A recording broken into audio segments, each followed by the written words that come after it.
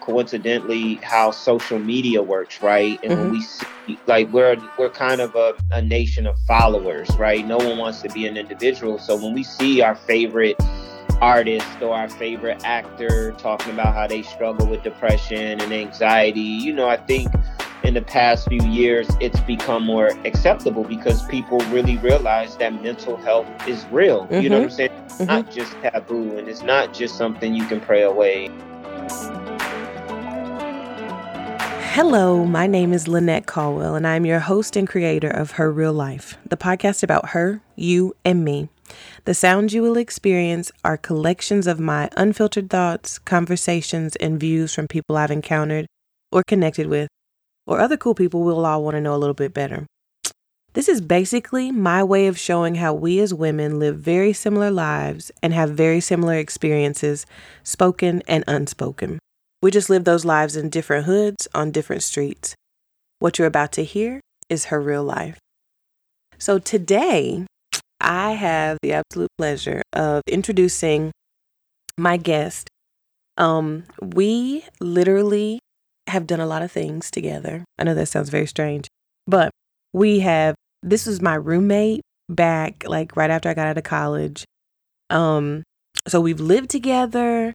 We've interacted. We haven't spoken, like literally spoken, in probably 17 years, but we've kept up with each other kind of on social media. I love this person. I know he probably thinks I'm crazy as I'm talking, but when I think about him, I smile. Like, he makes me happy. He's artistic. He is super smart, very intelligent, like a loving, stylish.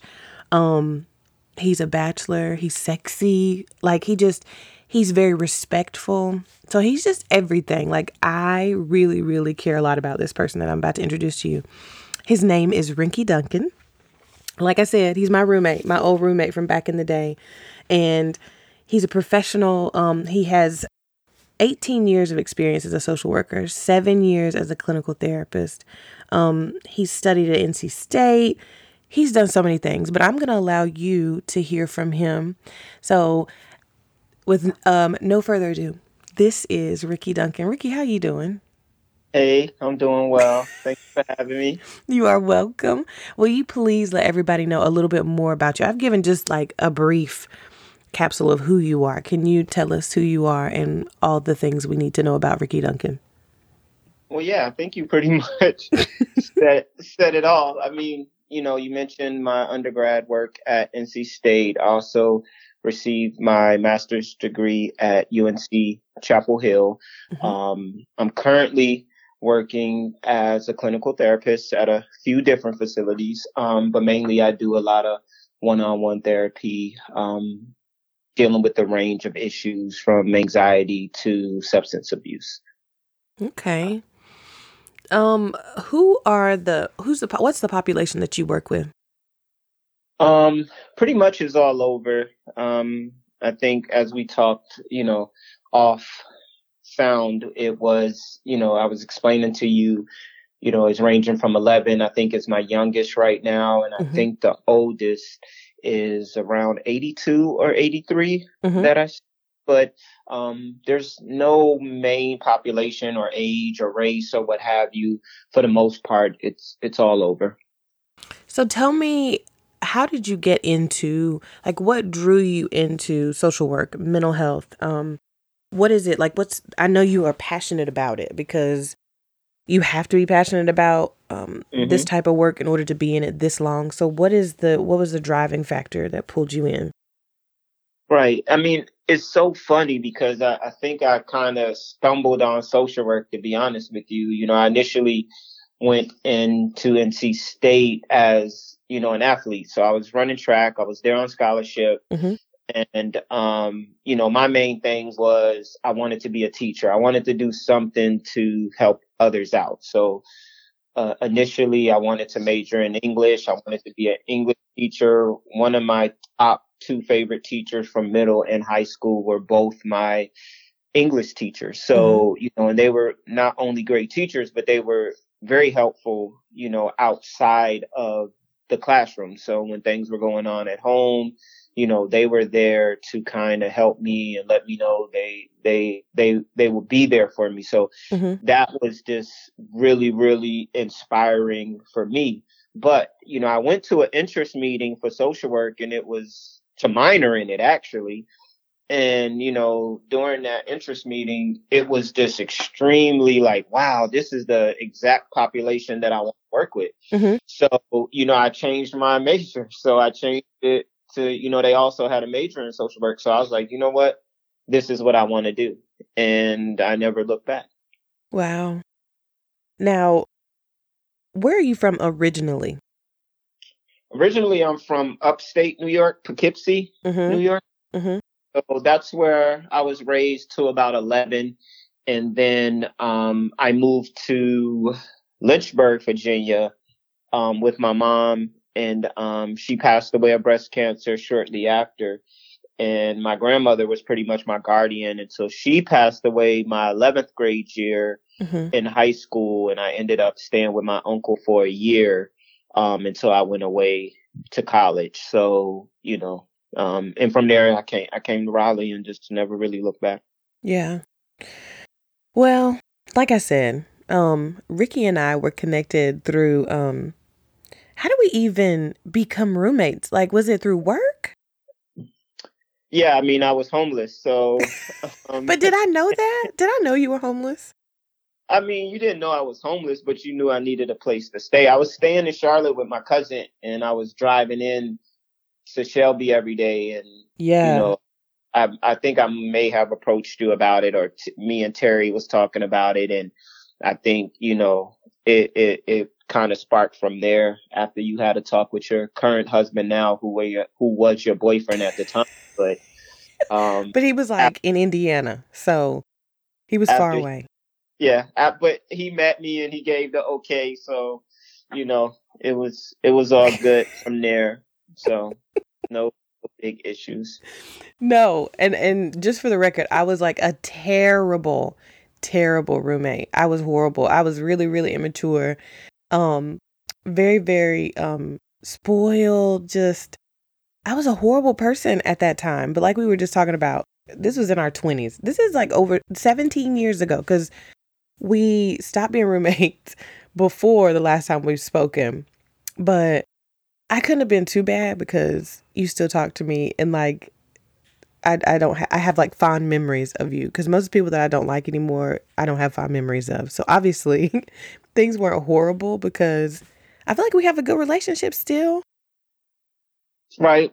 But I don't remember anything really being bad. I mean, I think one time I let you use my car and it broke down when you were driving it. And that was the only thing I remember that was a bad time, because I wasn't certain if you messed my car up on purpose or what. So, but that was the only time I remember something really being bad. But as far as roommate stuff, I mean, I guess it was just normal stuff that people go through as roommates, but I don't think it was any heavy drama. So I definitely don't remember any real ill will about it at all. Oh, no. Like, it wasn't just ill. Like, we didn't have any drama. It was just, I feel like I was just like all over the place, and I wasn't a good roommate. Like, now I would be a great roommate. You know what I mean? Just because, like, I just know more. But like you said, it was in our 20s, and nobody really knows a whole lot back then. But I love the fact that we can communicate the way we do. And and one thing about you were so respectful, because even, you never, like, as having a male roommate, a female and male roommate usually is a very interesting situation. And I never felt uncomfortable or like you were just disrespectful. And I just wanted to tell you that, because that's a great thing. If we're talking about my real life, like your real life, our real life, that a lot of people can't say that. Like, a lot of people can't say that they have males in their lives. A lot of females that I know can't say that they've had male friends or male roommates in their lives that at some point in time didn't try to disrespect them. Right. Or their relationship or something like that. So that says a lot about you as a person. And I just appreciate that, because you could have been horrible, Well, thank you, my friend. I mean, I'm just being honest. It could have been terrible. People just, they don't care. Some people are just grimy. This is true. So I just appreciate you. And I really do have love for you. So thank you for coming on the show.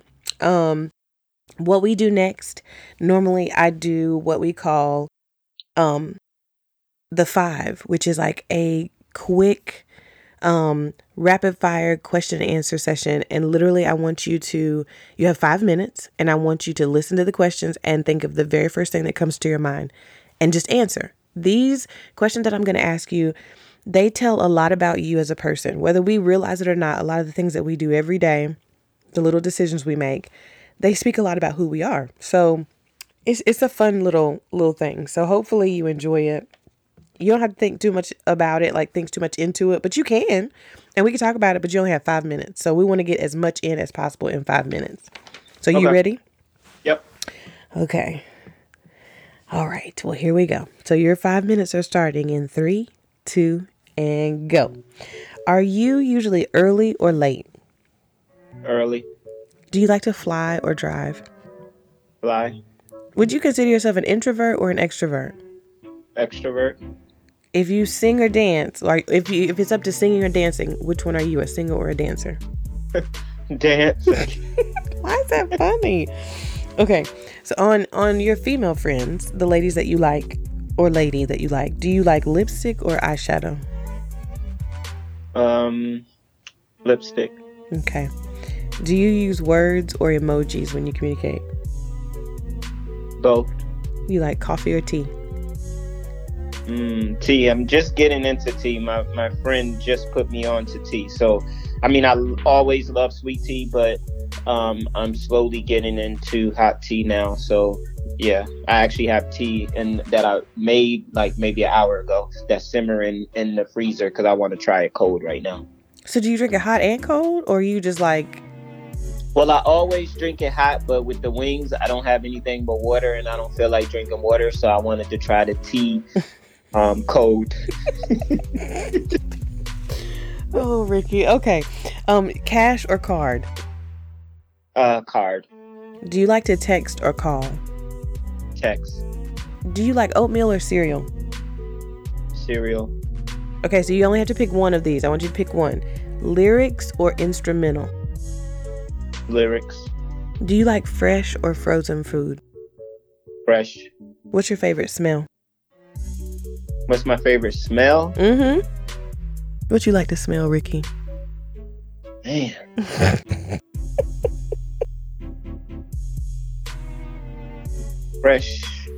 Fresh detergent, I guess.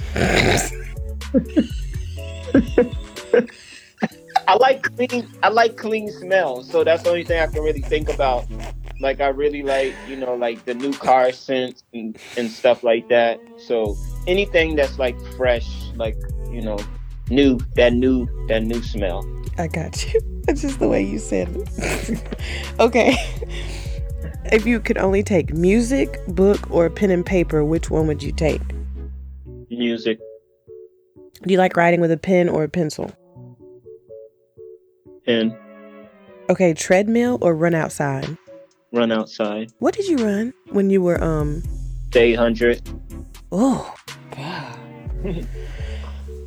Stamina. Okay, weights or bands? Weights.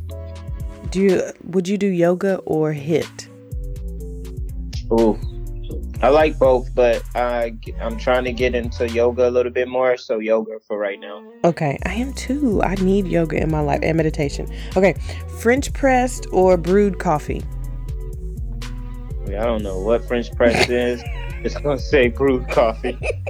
I don't sip on that type of stuff. I'm not a fancy coffee drinker? Not at all. That's okay. Do you like free weights? Yes. Okay. Cats or dogs? Neither, but my friend has a cat, so I'm gonna say cat right now. Okay. Bath or a shower? Shower. Do you like to work out at home or in a gym? Gym. Hotel or Airbnb? Hotel. How do you like your eggs? Scrambled all the way. Okay. Fast food or home cooking? Home cook. On your lady, dress or a romper? 1 minute. Dress. Carpet or hardwood? Wait, hold up. I guess gonna have to depend on what her body's like, but I get dress for right now. Carpet or hardwood? Carpet. A minivan or SUV? 40 seconds. SUV. Automatic or stick shift? Stick shift. High tops or low top sneakers? Low tops. On your lady friend, heels or flats? Where you're going, but I'll take 15 seconds. My particular friend, I think flats would probably be more appropriate. Okay. What was your favorite toy as a kid? 5 seconds. 3. Train. This little remote control train. Ding, ding, ding. Okay, Ricky. I learned some stuff about you. See, it's over. That was it. That's 5 minutes of we learned all kind of things about Ricky Duncan right there. Let's talk. Why are you laughing? Okay, let's talk about one thing we haven't discussed. You have an eye for fashion and photography. Before we get into the meat of everything, I want to talk about all of that because there's no way I think about Ricky and I don't think about what does Ricky have on today or some of the shoots that you shared. Tell me a little bit about the creative side of Ricky Duncan. I think the fashion piece is just something, I think being from New York, that was, the culture, always being fresh to death, so to speak, and my mom didn't necessarily really have the money to be fresh to death, but I know we always had at least a piece or two that was, within the times, you know what I'm saying? Yeah. Whether British Nights Out, the Gazelle glasses, or, whatever it was, my mom found a way to make sure we were hip to it. And then, I think not always having a lot, it always made me really cherish the things that I have. So taking care of them and making sure they just look new all the time. You know what I'm saying? So that's kind of where that came from. And then, I just feel like as a grown man, there are some things that you just need to keep up on. No one necessarily needs to have the latest, high fashion stuff. But I think as a man with a job, there are there's upkeeps, you know what I'm saying? Like a woman, right? You want to get your hair done and stuff like that. And I just feel like, having myself presentable, it means a lot to me. And plus, I'm a single man. So, I have to make sure I'm looking decent, for the most part. I can't be out in these streets looking bummy talking about I want a female and right. So that, that just is what it is. I never really understood the origin of it. I mean, a lot of my friends and people who just follow me in general, they always comment on stuff like that, but I really don't, I don't use any major brain waves man, I'm trying to be so fresh and I'm trying to get this stuff together. I mean, if I really thought about it, I probably can do it 365 a year if I really just wanted to make my page so, artificial or so superficial. I guess I should say I could probably do that. Even the latest pics of posting that like that, I usually don't even do that, 3-4 posts back to back. And it was essentially me just really posting from a fashion point of view. That really was what that was. And I usually don't really do that. But, I was just feeling that I wanted to do that. I wanted my page to reflect that for a little bit, So that's what that was. But it also leaks over to the, the photography part. I love shooting, interesting places, leading lines and, beautiful faces and interesting subjects. It's just super, super interesting to me to try to put a subject somewhere and just, be creative and, the smiles that they get when they see it through the lens is like, wow, that's me. A lot of times, it's just extremely interesting. And I think as we were talking earlier, I mentioned how I wouldn't mind shooting more. I just don't have the time. But, the time that I do shoot, I find it, so like I feel alive shooting. I feel like it's just fun. You know what I mean? It's my one, hobby that I essentially have outside of working out. What are the things that you do when you're not working? Because I know you do have 3 different things that you do professionally. What do you do outside of photography? I know you work out. What are some other things you like to do? I mean, that's really all the time I have. I do like to support my other friends when they're doing things, pre-COVID, of course, there hasn't been much to support since then. But I also have, I do a lot through the American Cancer Society. As I mentioned, losing my mom, I lost my mom to breast cancer. So, I do so much with them. Usually every year I'm their highest fundraiser.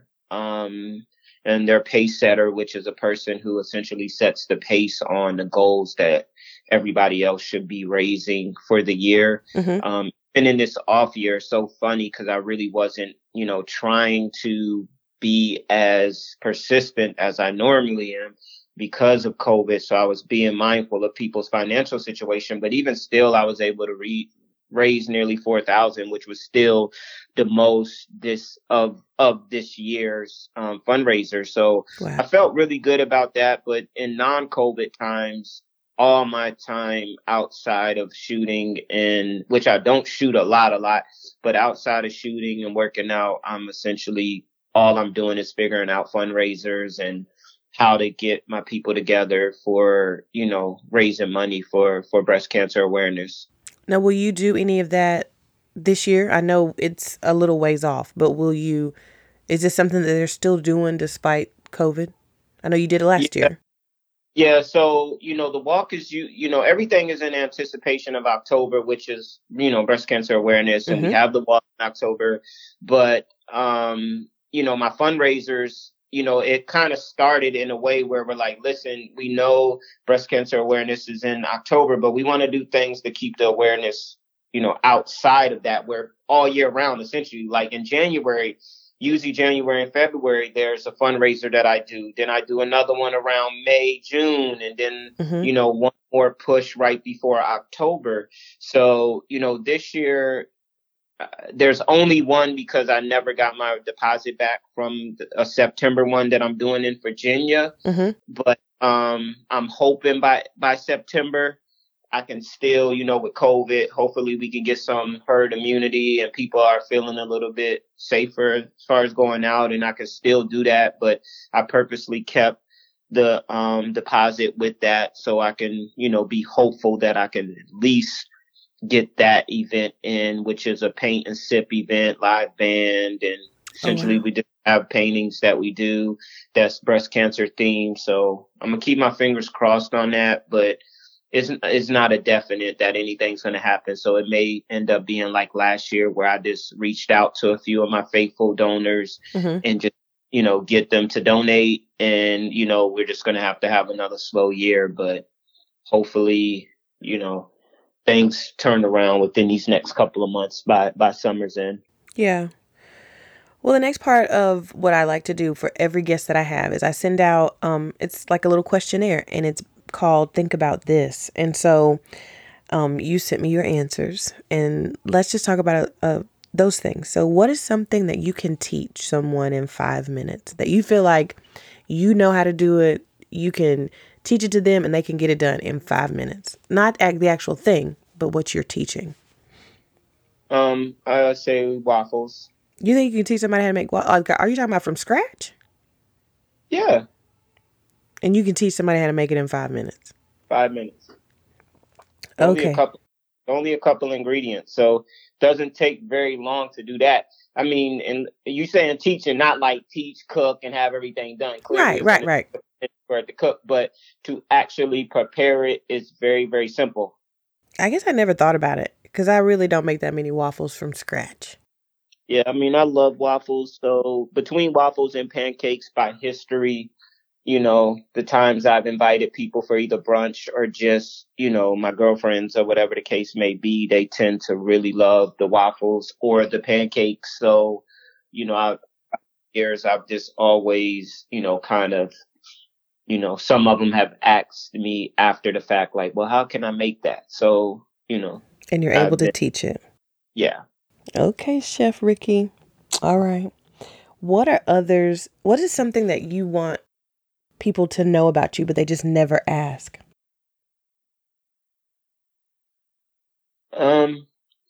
Again, I think because of the profession, people approach me, through my profession, through social media. Like I'm just never surprised on some of the questions that people ask me. And I can't really think of anything. Like the only thing I really could think of was like my tattoos. Like people always say, hey, you have nice tattoos. But like literally no one has ever like looked at them and say, well, tell me what that one means. Tell me what that one means. Like I can probably ask my old girlfriend, tell me 4 tattoos I have, and she probably wouldn't even be able to tell me 4 of them. You know what I'm saying? Like, I think most people look at the ink and just be like, oh, it's ink. But I don't think anybody ever like, well, tell me what that means. Because every tattoo I have, it has a meaning to it. It's not just like a random, like, oh, I want to stick that there. But, but ultimately that's the one question that I think people never, ever, ever ask me at all. And because we can't see Ricky he's covered. Not like, is it, it's from the neck down, right? The neck down. Am I right? Yeah, yeah. Like he is literally, you have both sleeves. Right. Do you have both legs? Yeah. So when I say covered, I mean covered. Any part that you can see appropriately is covered. It's just, and all you're telling me, all of those places, all of those tattoos have a significant meaning. This is true. Mm-hmm. So how long does it take? Because I love tattoos myself. Like I have several that a lot of people don't know about either, but that's okay. But how long does it take you to decide, okay, this is what I'm going to do, this is where I'm going to put it? Or do you have it mapped out from the beginning and you just decide when you're going to get things done?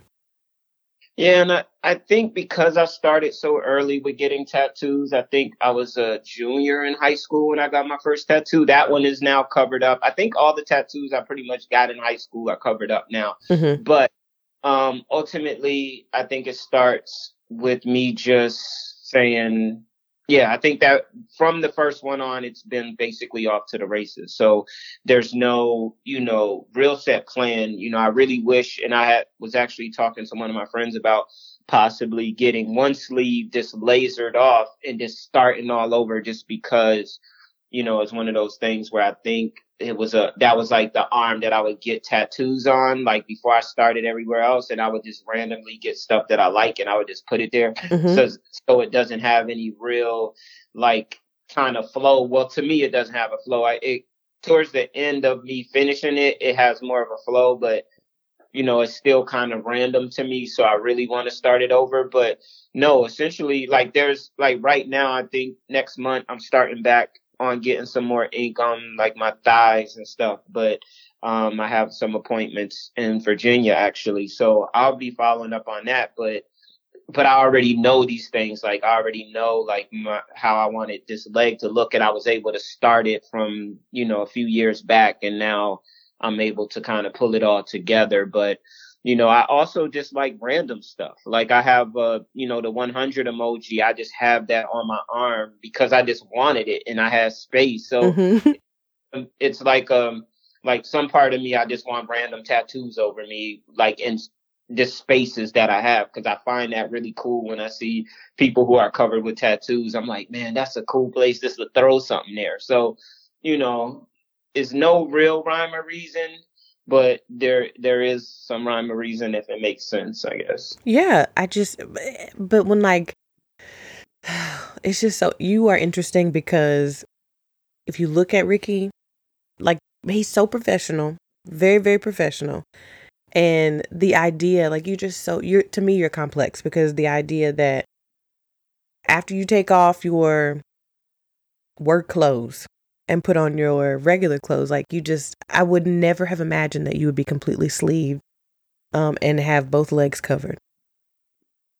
Yeah, that's the funny part, but that's also the part that I truly, truly enjoy about being who I am, right? Mm-hmm, Because, mm-hmm. that's the individual that, like they say, don't judge a book by its cover. You know what I'm Right. saying? If you know me in a professional sense, then yeah, you're going to be like, you wouldn't know what to think if you saw me outside of that.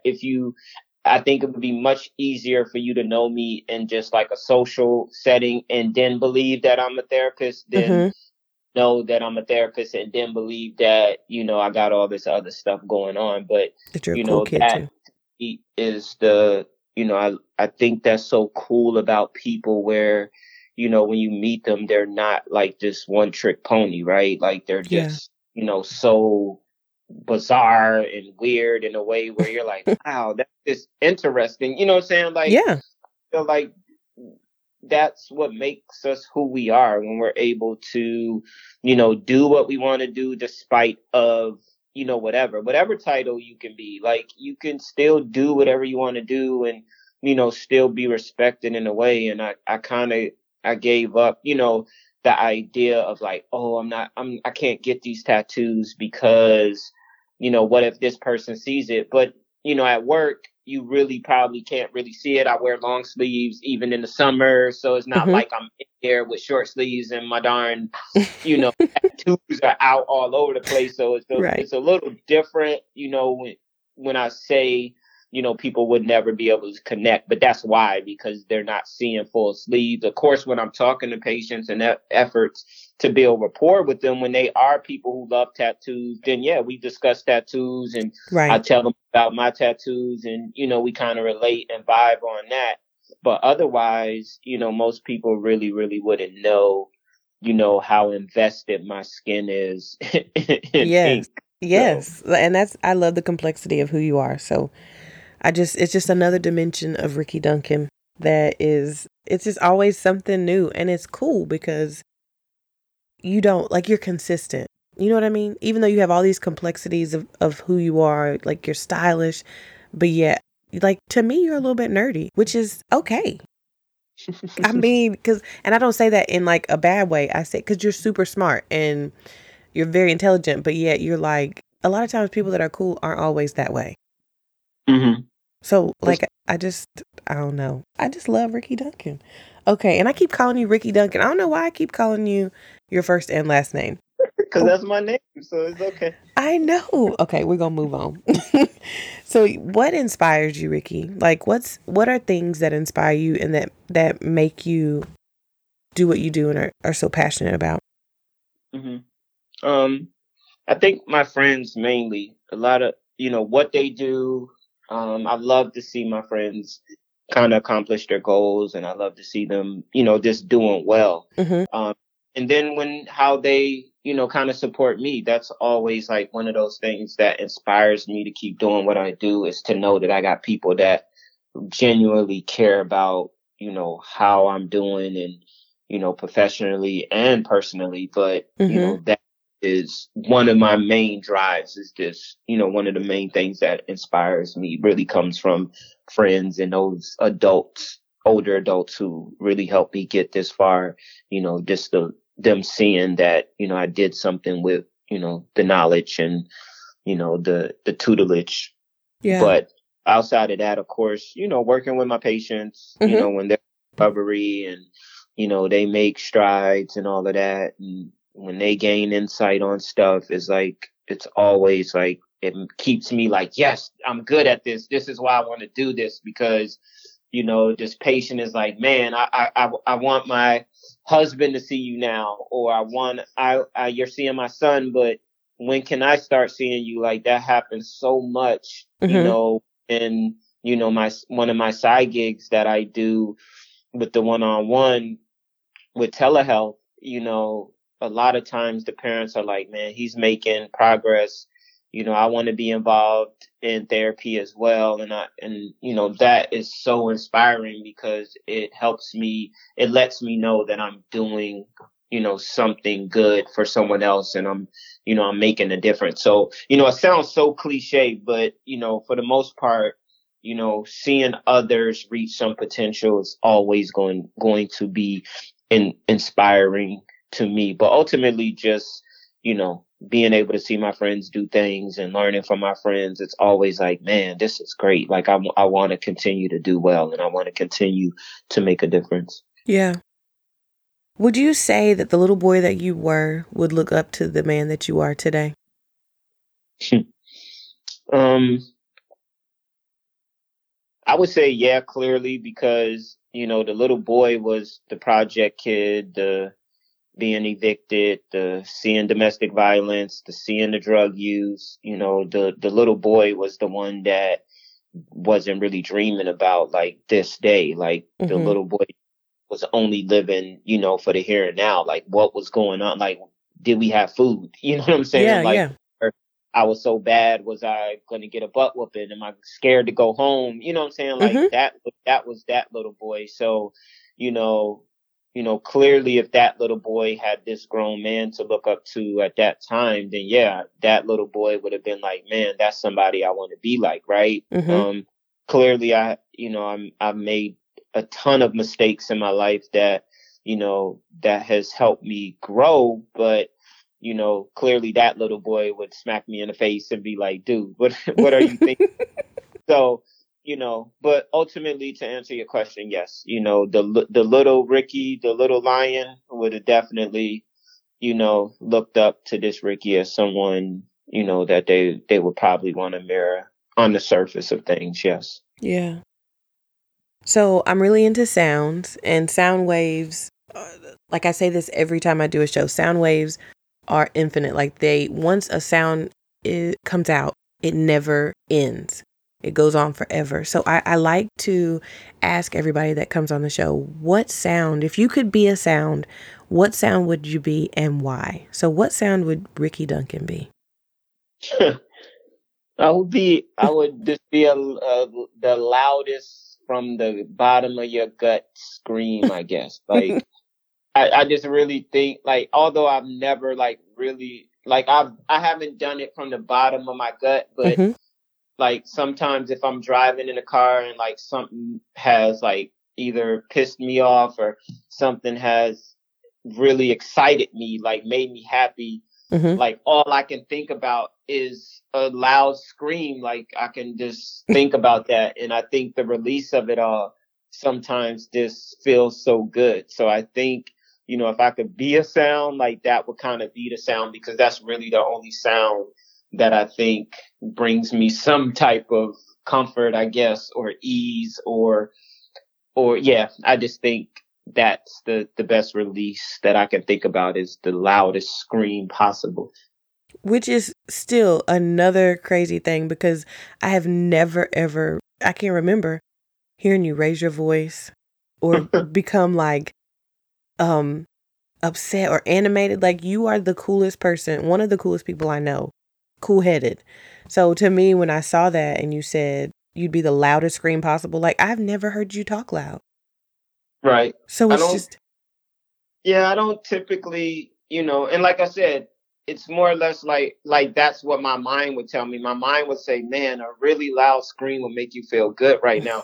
Like, I really feel like people could use that, as an outlet sometimes. Like, even when I deal with clients, like the younger ones, when they're like really don't know how to direct their impulses, a lot of times I say, hey, just pick up the pillow and just scream in the pillow or punch the pillow or whatever the case may be. Sometimes just trying to get a release is what it is. And maybe that's why, because I am so, like, I try to be like cool and calm and, not really raise my voice in a way where, it's going to be out of character. So I think that's why a loud scream, kind of relates to, like, maybe that's just the inner me that really wants to kind of come out. So, I guess that could be part of where that comes from.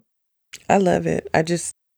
It's just interesting because, like I said, I've never heard you scream or yell or be loud at all. So another part of complexity for Mr. Ricky. Now let's move on and talk about what it is that you do. And we know in 2021, mental health, if anything, that we all lived through 2020, thank God we've made it through, and it's still a little stressful as we roll into 2021.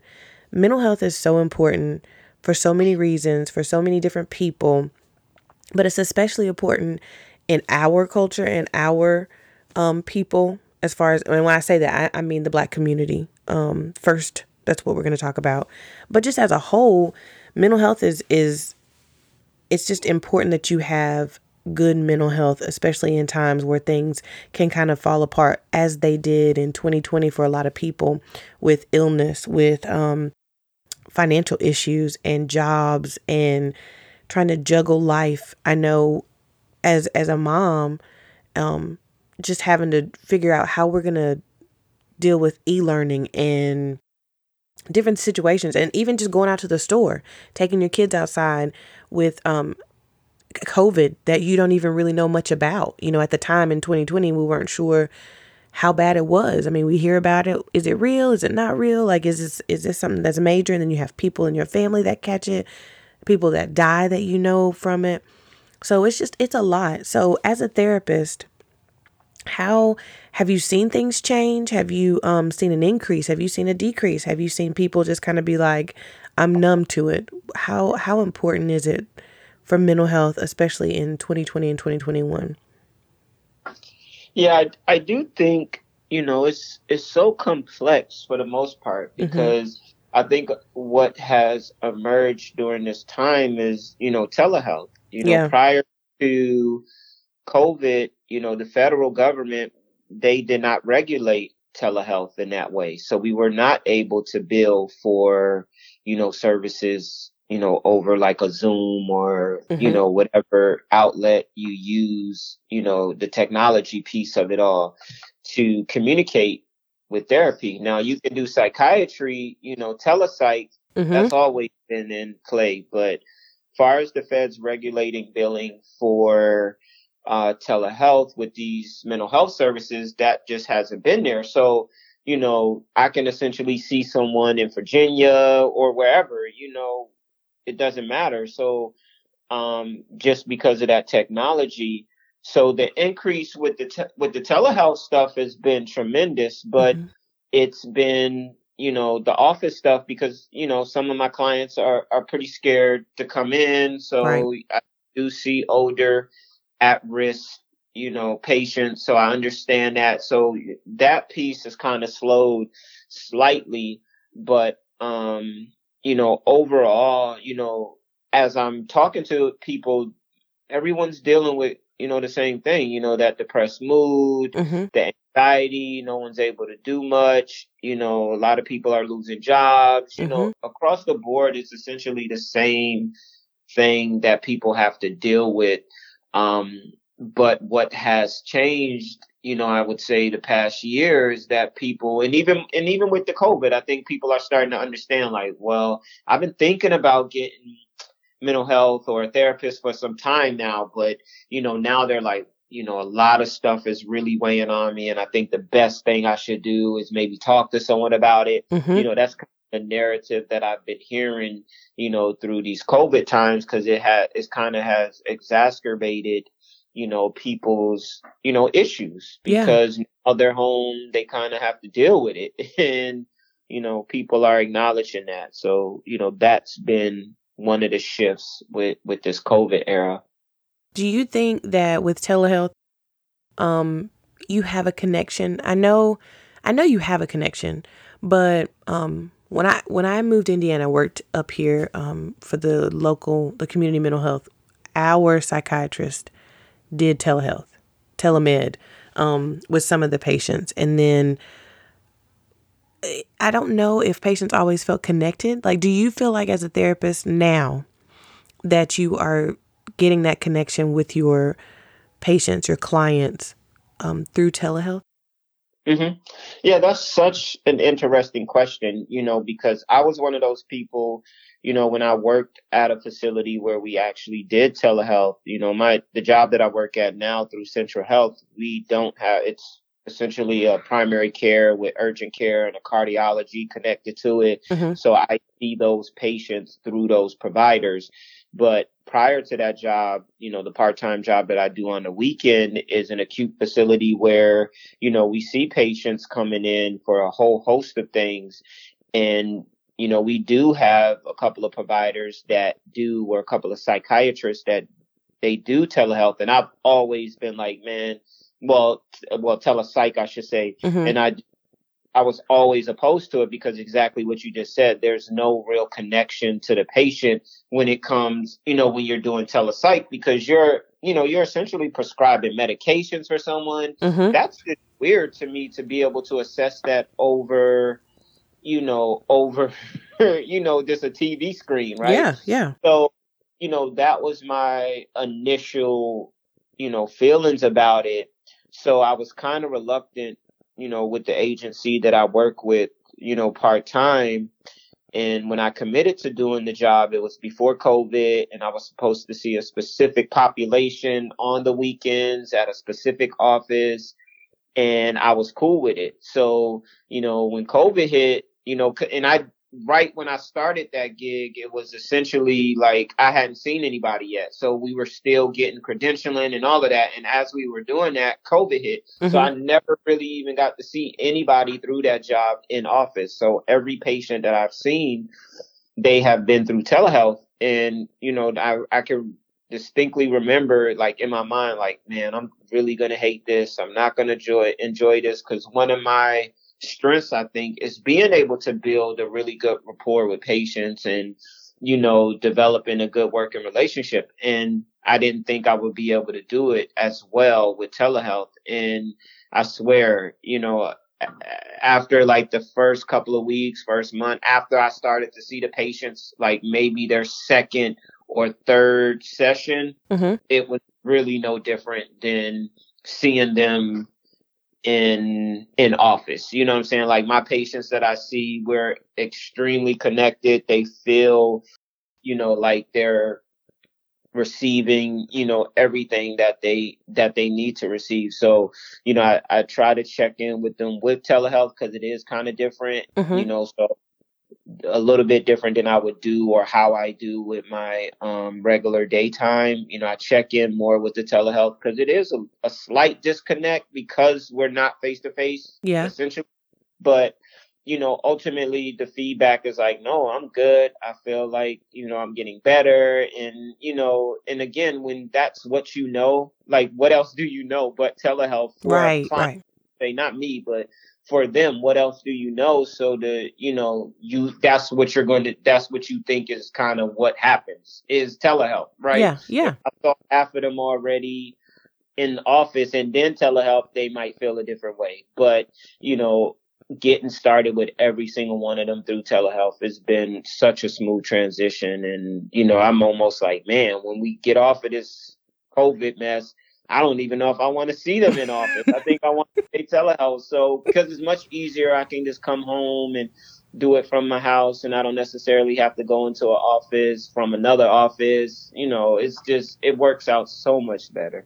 So now, because you do telehealth, has technology been a hindrance, or has it been, because I mean, they have to have technology too. And if you have people that are dealing with financial hardships or stuff that's going on, how does that work? I mean, if they don't have the means or ability to get to you through technology, what happens? Because, like before, when I had to see people in the office, sometimes it was transportation was an issue because the community I dealt with was impoverished. So it was like, I don't have gas to get back and forth. I can't get my kid to their appointment because our car broke down. So now you're dealing with a whole nother set of issues potentially, because if they don't pay their phone bill, or if they can't get to a computer, or however that they reach you through technology, how has that been? Yeah, and I think because I have, I work in a couple of different sectors of this particular thing. So, initially when COVID hit, my daytime job, we went straight telehealth. Mm-hmm. So the system they tried to put in place was just kind of it just wasn't good, because at the beginning, no one really knew. Again, the feds never regulated this. So no one was set up for telehealth. There was just no one knew how to do it. So, you're right. Like my older, like how I'm going to expect like a 62 and up, person, they got flip phones still. Right. You know what I'm saying? So how can I expect them to download, our app that we use to do that? Because some, like FaceTime and all that, that's not regulated. So it has to be a certain, technology that we use to connect with Secure, them right?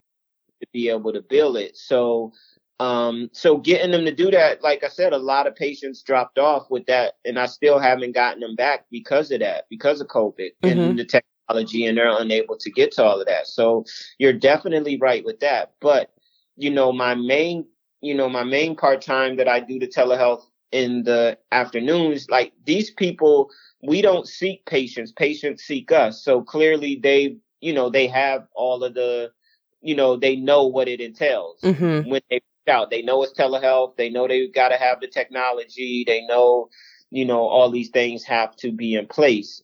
With that said, though, there's definitely been times where, like just this week on Monday, one of the kids I was seeing, I guess he was using his outdated laptop, but I found this out after I rescheduled it for later in the week, but I couldn't hear him. He could hear me and I couldn't hear him.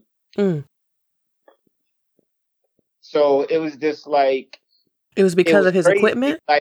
Like times like that, which is like far and few in between, but it's so frustrating. And in my mind, I'm like, I say this afterwards, like, this is why I hate telehealth, because that wouldn't happen, if we were face to face. But that has happened a few times, but that was the first time where I actually had to just say, hey, because he's 16 years old. I didn't really want to go back and forth with him. So I was like, hey, let's just reschedule for Wednesday and try again.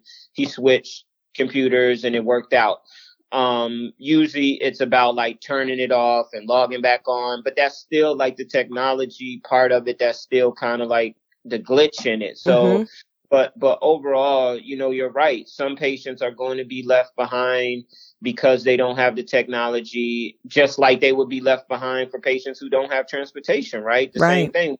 They want to be able to go in, but they don't have anybody to take them and all of that. So it's there's going to be risk either way, in office or telehealth. There's going to be some roadblocks for some patients.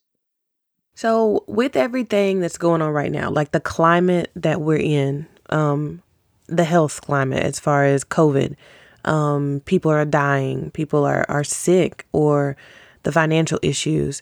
And then we have the racial climate that we have, the politically charged climate. To me, that seems like it's more than a regular election cycle. I feel like it's just everything is amped up. As a people, as a culture, have you seen an influx of patients or clients that are coming to you with a lot of situations? Or like, have you seen a change over your 18 years? Have you seen a change in an increase in Black people coming for therapy or recognizing that they need therapy and how important it is? Oh, definitely. Definitely. I love it so much. Like because again, with, the evening job that I do through telehealth, all I see is African-American clients. And it's so interesting when, these people reach out, because by history, in the Black community is taboo, and some people believe in the church and, the God figuring out, just pray on it, it'll all go away. We just have so much stigma with mental health. And I think, coincidentally, how social media works, right? And when we see, like, we're kind of a nation of followers, right? No one wants to be an individual. So when we see our favorite artist or our favorite actor talking about how they struggle with depression and anxiety, I think in the past few years, it's become more acceptable because people really realize that mental health is real. You know what I'm saying? It's not just taboo, and it's not just something you can pray away and all of this. You need professional help with it. You know what I'm saying? So it's definitely been an increase, I would say, in the past couple of years. But I also would think because of the awareness and people not feeling that is, that much of a stigma, and when I think about it, a lot of times, even when I'm doing groups with patients, I try to throw the number out like, 1 in 4, right? 1 in 4 people have a mental health illness, right? They may not be diagnosed with it because they haven't seeked help, but the numbers show that 1 in 4 have some type of mental illness. So, wow, clearly it's not rare. You know what I'm saying? A lot of people suffer from mental illness. So, still we're not where we need to be as far as numbers and people really getting help because I feel like we all need someone to talk to about some of our traumas. I mean, some of us haven't had the best upbringings, and some of us, have had to deal with some issues, and some people just they're not equipped with learning how to deal with them. They've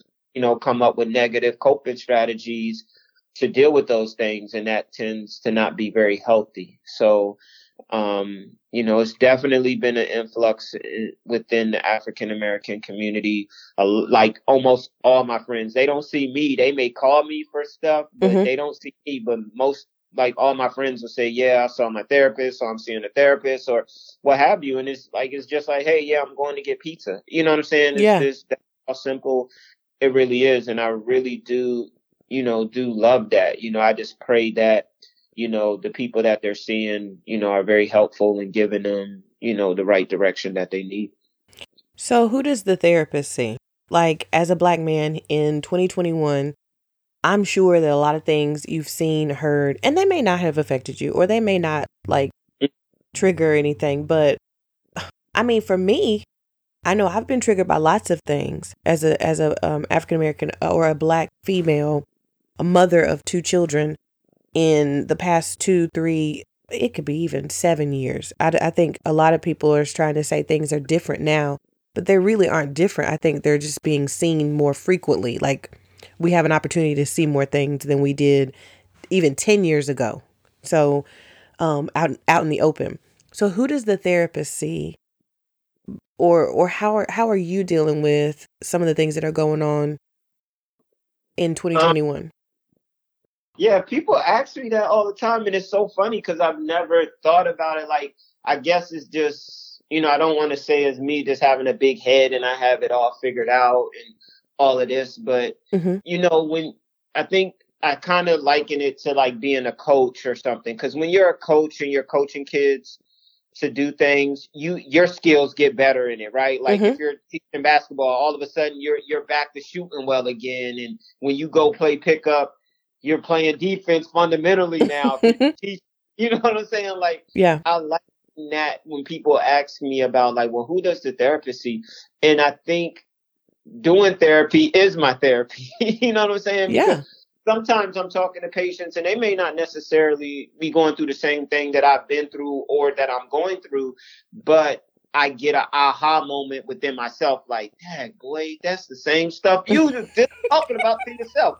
You know what I'm saying? Yeah. So a lot of times it's a aha moment for me, but if it's something truly that I'm dealing with, I'll call a couple of my therapist friends and, kind of hash it out with them and say, hey, like, this is what's going on. But with me, I've learned to kind of keep my life in a way where it's not a lot of drama. I'm not stressed about a lot of things, and I don't get involved with stuff that's going to have me like, man, like really staying up all night. So I've kind of mastered that. So it keeps my anxiety and depression and such like that. Like, I just don't have that going on. A lot of times if I'm talking to friends about something, I'm usually trying to process something that I have going on, like maybe with a female friend or, making a decision on my fundraising stuff. But I try to pride myself on keeping, those issues of depression and anxiety and all that at bay, not covering it. Cause if I had it, I think I would address it. But just, I just think the way my life is set up, it doesn't lend it to, it's not one of, stress and, worry and all of that. So, but I definitely have outlets, reaching from friends to other professional therapists.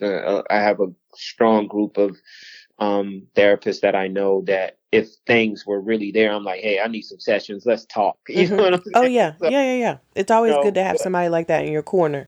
yeah, definitely. So, but ultimately I do think, practicing as a clinical therapist is also part of the therapy process of it as well. It's very therapeutic. For you. I think that's good. And I didn't even think about that. And the analogy of the basketball coach was perfect Hmm. because you do get better as you are coaching someone. Then you are like, I need to do this too. So Right. I guess as we come to a close, the question of the day: what can we do? What do you feel like we need to do as a community? Not just the African American community, like everyone in these days and times.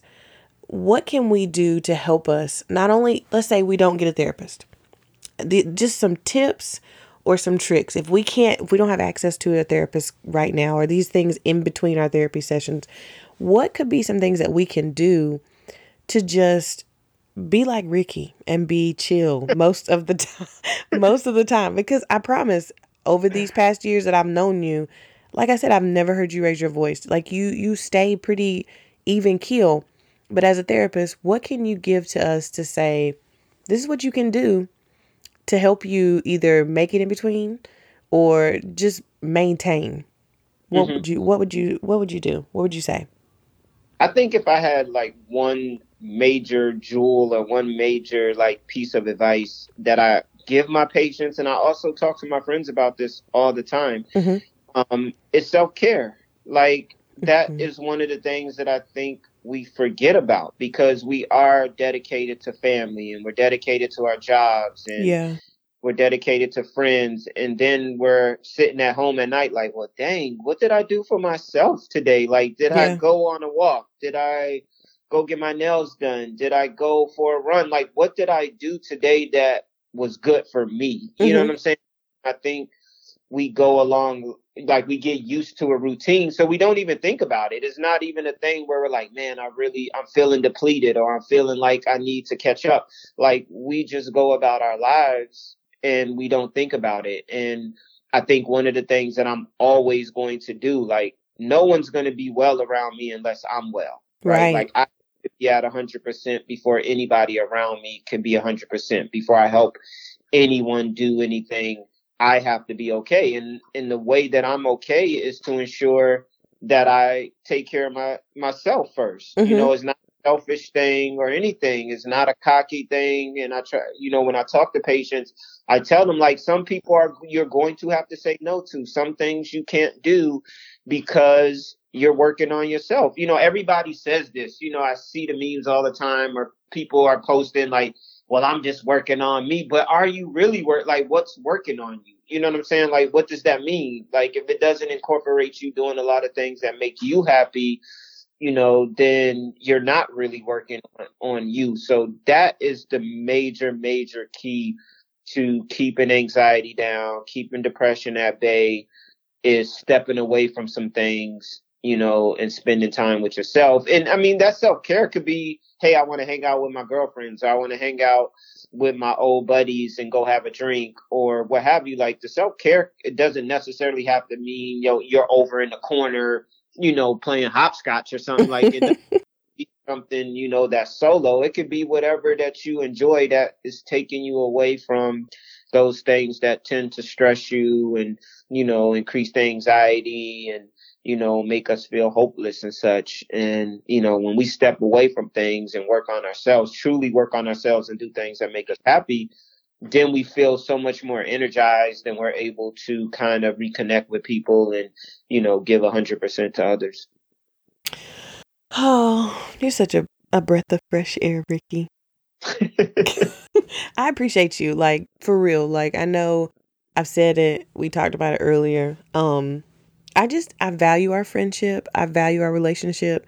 I just think a lot about you because I think a lot of you because of your demeanor and your professionalism, but you still so cool. Like Pretty Ricky. When I call you Pretty Ricky, I mean that because you stay fresh. You really do. Like, you just have this amazing attitude and amazing personality. And I don't want you to ever change. Like, we've known each other this long. I don't think you will. But you are necessary. So I just want you to know that.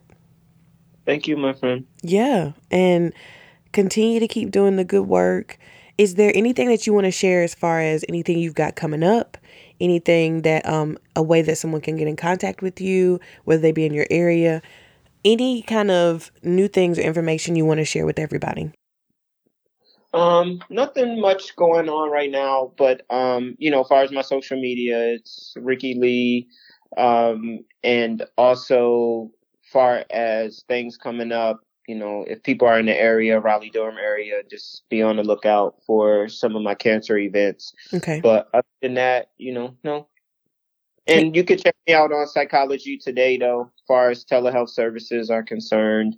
Ricky Duncan, on Psychology Today. You can just put my name in the search engine and my happy face will come up. And I'll put all your information on the blog and on the description of everything. So that way people can keep up with you. And if they do want to contact you in the area, then they're able to do that. But again, thank you for being my guest. Thank you for sharing the information that you shared regarding mental health, what we need to do, the things that people are going through and the struggles, but yet the success. So like I said, you're necessary. I appreciate you because having a commitment to social work and mental health, I mean, we started out, when I look at it, and it's just 18 years, like that's probably when we met each other was 18, 17 years ago. That was my first professional experience. Yeah. So, and oh my gosh, I only was in it for maybe 10 years. I couldn't do social work, mental health work. It was a lot for me. It was heavy. And so I applaud you because, like I said, it's needed, and for you to commit yourself and maintain without being burnt out. I mean, I think that speaks volumes for you to be able to maintain and continue to give of yourself and your experience to others. It's incredible. So I just say kudos to you. Continue to keep pushing hard.